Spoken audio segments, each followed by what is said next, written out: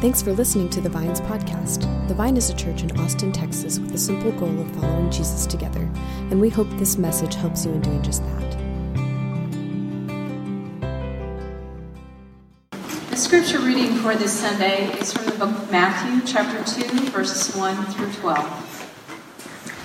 After Jesus was born in Bethlehem in Judea, during the time of King Herod, Magi from the east came to Jerusalem and asked, "Where is the one who has been born King of the Jews?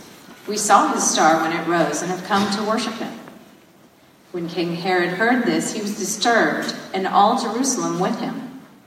When he had called together all the people's chief priests and teachers of the law, he asked them where the Messiah was to be born. "In Bethlehem in Judea," they replied, "for this is what the prophet has written. But you, Bethlehem, in the land of Judah, are by no means least among the rulers of Judah. For out of you will come a ruler who will shepherd my people Israel." Then Herod called the Magi secretly and found out from them the exact time the star had appeared. He sent them to Bethlehem and said, "Go and search carefully for the child. As soon as you find him, report to me so that I too may go and worship him." After they had heard the king, they went on their way, and the star they had seen when it rose went ahead of them until it stopped over the place where the child was. When they saw the star, they were overjoyed. On coming to the house, they saw the child with his mother Mary, and they bowed down and worshipped him. Then they opened their treasures and presented him with gifts of gold, frankincense, and myrrh. And having been warned in a dream not to go back to Herod, they returned to their country by another route. This is the word of the Lord. Thanks be to God. Friends, we are in a series called The Advent Conspiracy, where we're trying to use this season for a different purpose than what is normal. When I was in the first year of marriage, I realized a lot about myself. For those of us who have gone through this experience, the first year of marriage is like a mirror. You think you're going to get to know the other person really well? No, you're getting to know yourself very well. And one of the things I realized is that I am not a gift giver. It doesn't come naturally for me. And I'm married into a family of gift givers. In Jen's family, there's no such thing as a birthday. It's a birth month. It's just a never-ending parade of gifts. The whole month belongs to you. It's an amazing thing. And so for me, I got married as a family. I go, oh my gosh, this is not how I am. And so I might be like some of you in this room where I approach December with trepidation. I go, I know I need to buy a lot of gifts and try to be thoughtful, but this is not going to come naturally for me. I treat it kind of like changing the oil in my car. I know I need to do this. I just try to push it off as long as possible and see if I can just, take care of two things at the same time.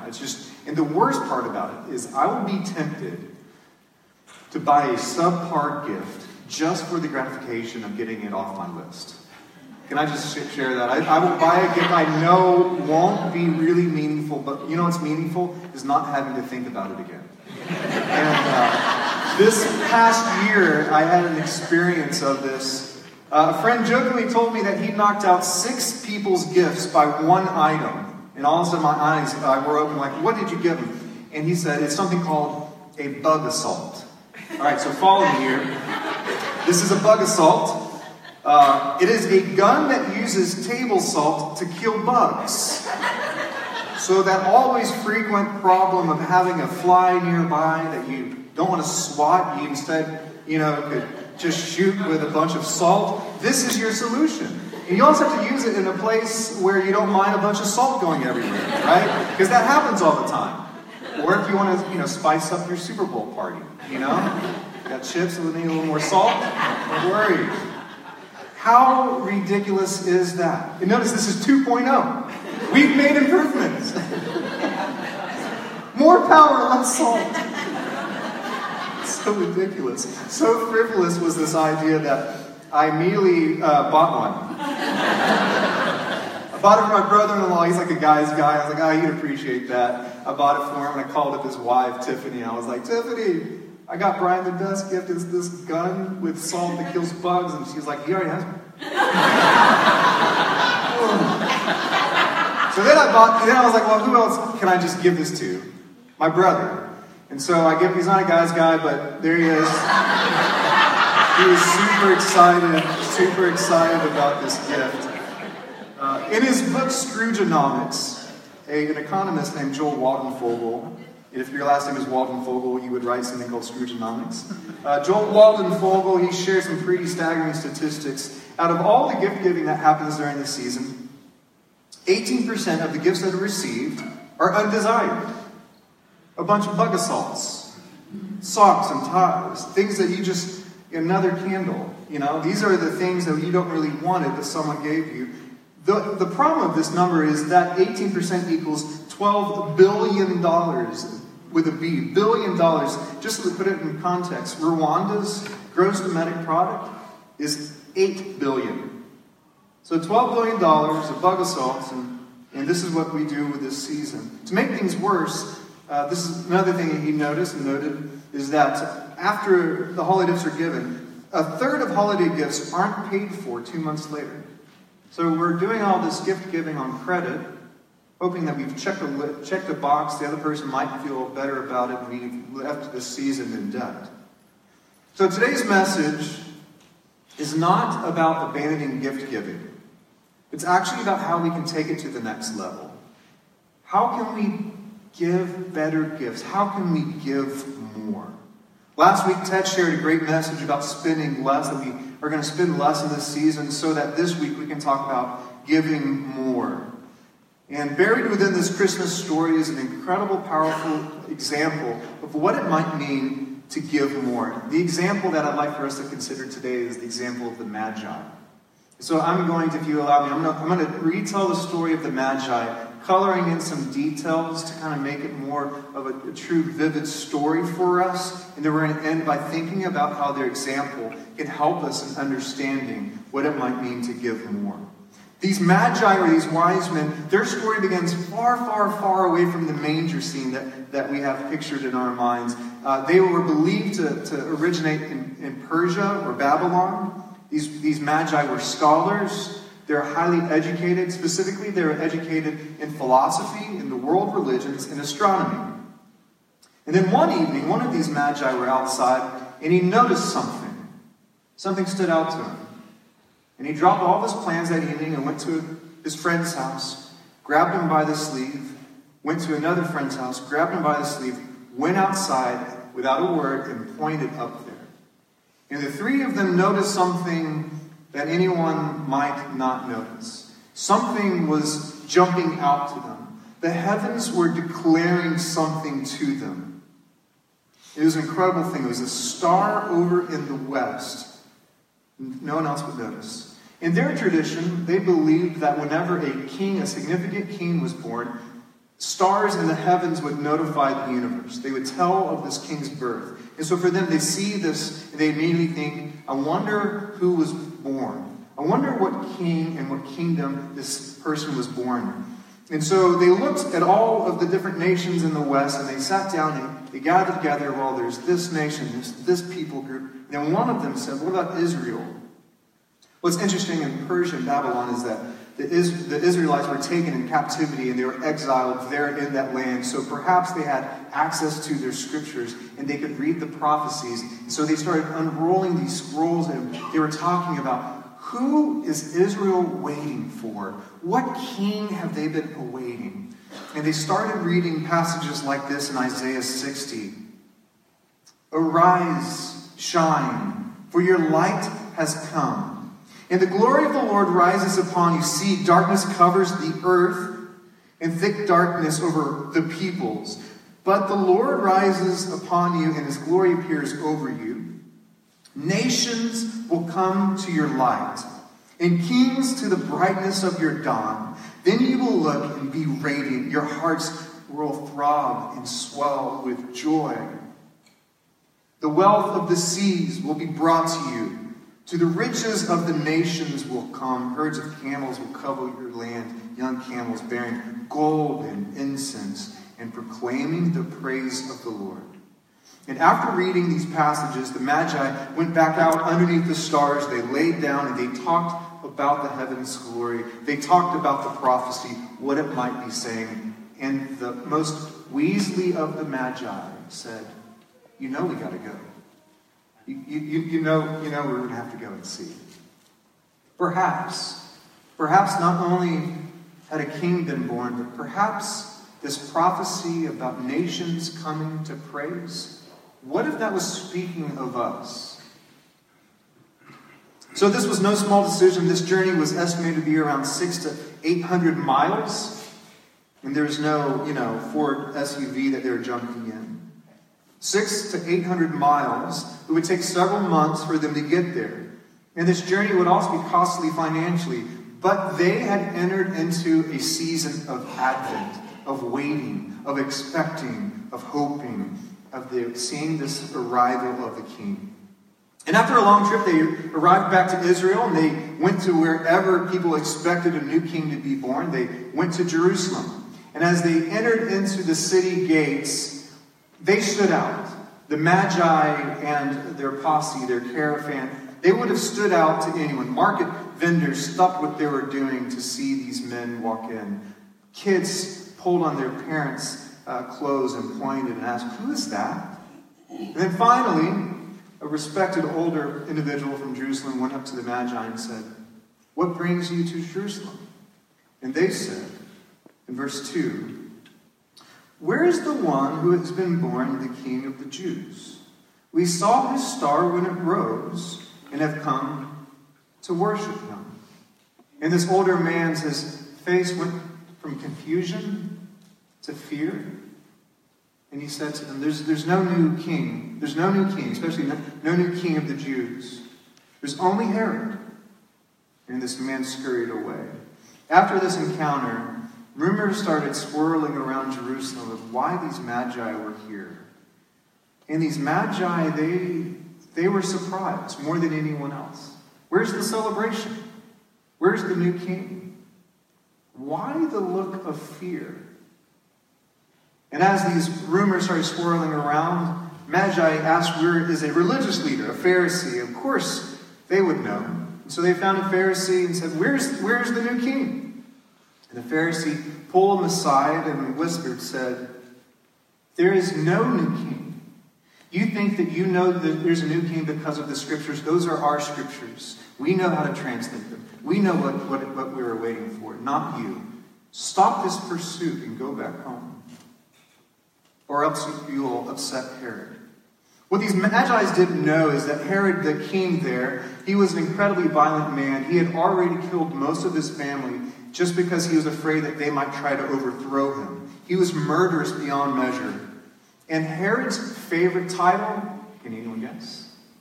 King of the Jews. So the news of this caravan would have serious repercussions. It would just ratchet up the suspicion and the violence there. That is why in verse 3, it said, when King Herod heard this, he was disturbed, and all of Jerusalem with him. When the king's disturbed, the people will be. So Herod called together the religious leaders, the Jewish religious leaders, and asked them, "What do your scriptures say about your Messiah?" This is what they say in verse 5. "In Bethlehem, he will be born in Bethlehem in Judea. For this is what the prophet has written. But you, Bethlehem, the land of Judah, are by no means least among the rulers of Judah. For out of you will come a ruler who will shepherd my people Israel." Bethlehem? Really? See, Bethlehem was like the sticks. It was like Podomville. Bethlehem has one flashing light. It doesn't even have a Dairy Queen. There's nothing in Bethlehem, especially the birth of the Messiah. So Herod was confused. In verse 7, then Herod called the Magi secretly and found out from them exactly the time the star had appeared. When was the star? When did you find the star? How long ago was that? And Herod, sent the Magi to Bethlehem and said, "Go and search carefully this child, and as soon as you find him, report it to me so that I might go and worship him." And at that, when he said, "worship him," everyone, all the servants in the room stopped what they were doing and looked up. The Magi's confusion from this moment increased. Was their trip all in vain? Months of a journey wasted? Was this a mistake? They were the outsiders. Why were they being treated like the experts? Why weren't Israel's own people looking for their Savior? Why wasn't God's people already rejoicing? How come this nation stopped being a people of Advent? The Magi left the lights and noise of Jerusalem, and they started going towards Bethlehem in confusion and doubt and curiosity. But God showed up. In verse 9.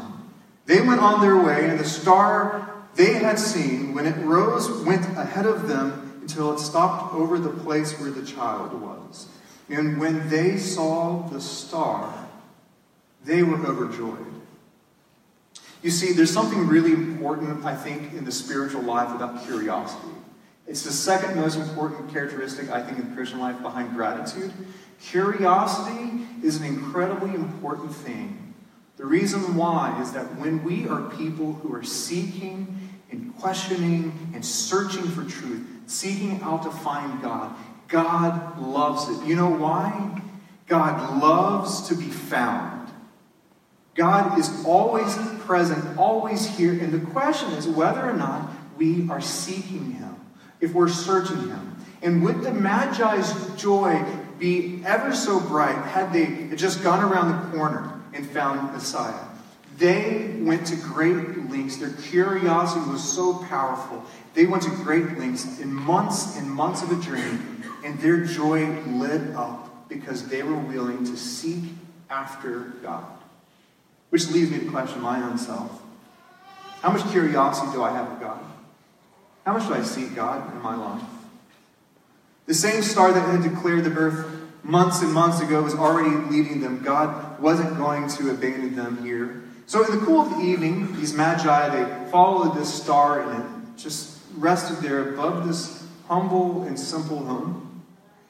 Not like the palaces that they had imagined. There's no regal welcome. There's no soldiers guarding the door. Just a humble home. And so when the Magi, the caravan, went outside this home, the noise of them was enough to stir Mary and Joseph inside. Enough to when they knocked at the door, it took a while for them to open. The Magi entered this simple home. Their eyes were darting around. Where would this child be?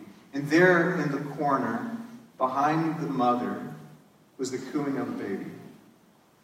So they asked, could we see this child? And there, as Mary turned and showed them Jesus, joy bursted into their hearts and souls. Their eyes glistened with joys of tear. Their season of waiting and seeking had not been in ruin. There he is. This small and vulnerable Messiah, the ones that the universe is declaring, humbly right there in his mother's hands, in his mother's arms. But now the Magi, it was their turn to finish their task. Remember the prophecy in Persia? The wealth on the seas will be brought to you. To the riches of the nations will come. Herds of camel will cover your land, bearing gold and frankincense, which is a type of incense, and proclaiming the praise of the Lord.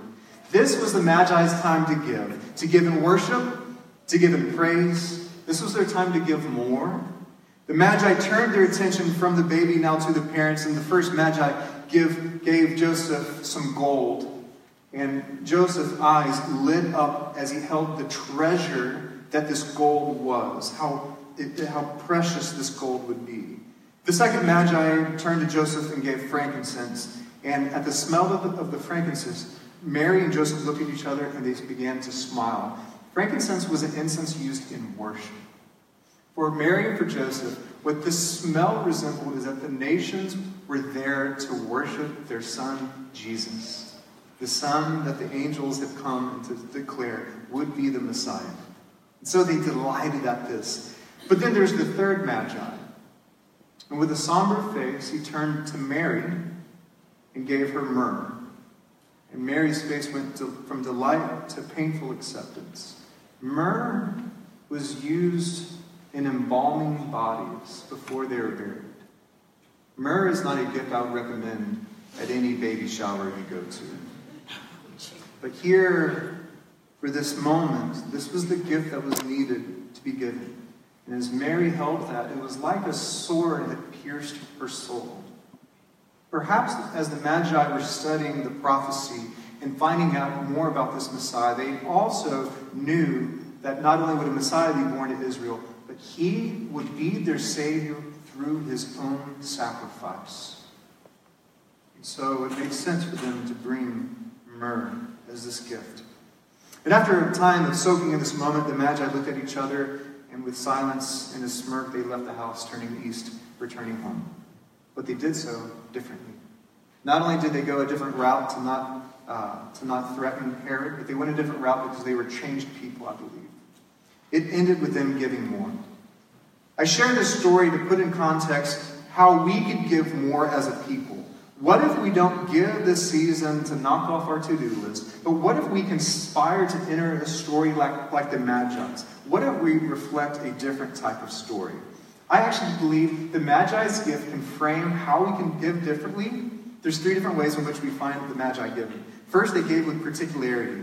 Each gift had its purpose. For the Magi to give more, they had to be students. They had to be students of the prophecy. And for us to give with being purposeful, we have to be students of the people around us. I know some families, they give their kid 3 different gifts each season.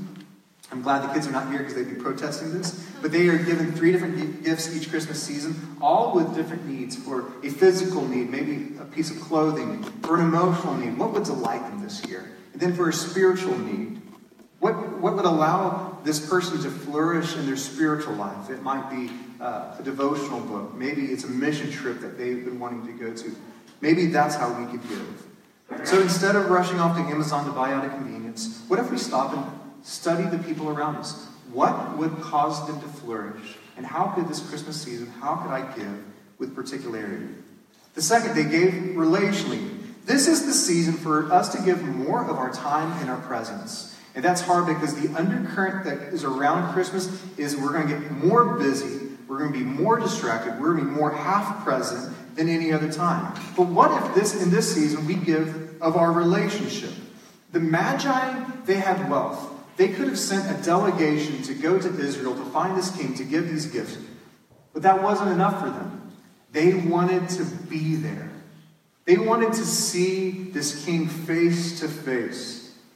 I heard a pastor share their church was doing the same series, and I love this example. A son gave his father a bag of coffee, like a really good coffee, but he gave the coffee with a stipulation. The only time that you can drink this coffee is when you and I are sitting down together. I don't know you well enough, Dad. There's stories that I've never asked you, and so I want this bag of coffee to be my chance to stop and for you just to tell me stories. What a beautiful gift of a relationship. So for us, we should give this season, we should give more of our time, our laughter, our stories, to be more present with one another. And finally, the Magi give with redemptive purpose. For us truly to give in the spirit of Christmas means we have to give with Jesus in mind. And then just a little warning, I might step on some toes here, just kind of warn you. But when I look back at my own life and I look around our own family's traditions we're already starting in my environment, it seems as if we treat Christmas like our own birthday. Like this is where we're allowed to ratchet up our own materialism and expectations and consumerism. We're okay with doing that. I just want to remind us all that this is not our birthday. This is Christ. So doesn't it only make sense for us to give with Christ in mind? Doesn't it only make sense that out of all the gifts that we give in this season, that Jesus gets our biggest and our best? Doesn't it only make sense as we give for us to look for opportunities to bless Jesus? I don't know if some of us were saying, how in the world do we give something to Jesus? How do we do that? Well, we talked the first week about worship. I think God wants our worship. And we can give, just like Chusa did, just a gifts of worship. But there's another way in which we can give. And Jesus himself said this in Matthew 25, 35 and 36. For I was hungry and you gave me something to eat. You gave me something to eat. I was thirsty and you gave me something to drink. I was a stranger and you invited me in. I needed clothes and you clothed me. I was sick and you looked after me. I was in prison and you came to visit me. What you just did and what you're doing in your gifts to the children of Rwanda blesses Jesus. Not indirectly, but in a mysterious way, it directly blesses and gives to Jesus. It's more than just being a nice person. It's more than just being generous. It's more than just feeding kids.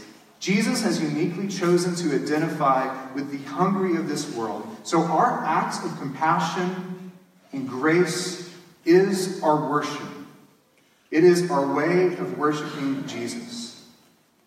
And the reason why we give more in this season, it's not only because the Magi did this, but it's because of who Jesus is. We respond to what Jesus has already done. Jesus gave with particularity. He walked through this world knowing people's needs and he blessing them uniquely.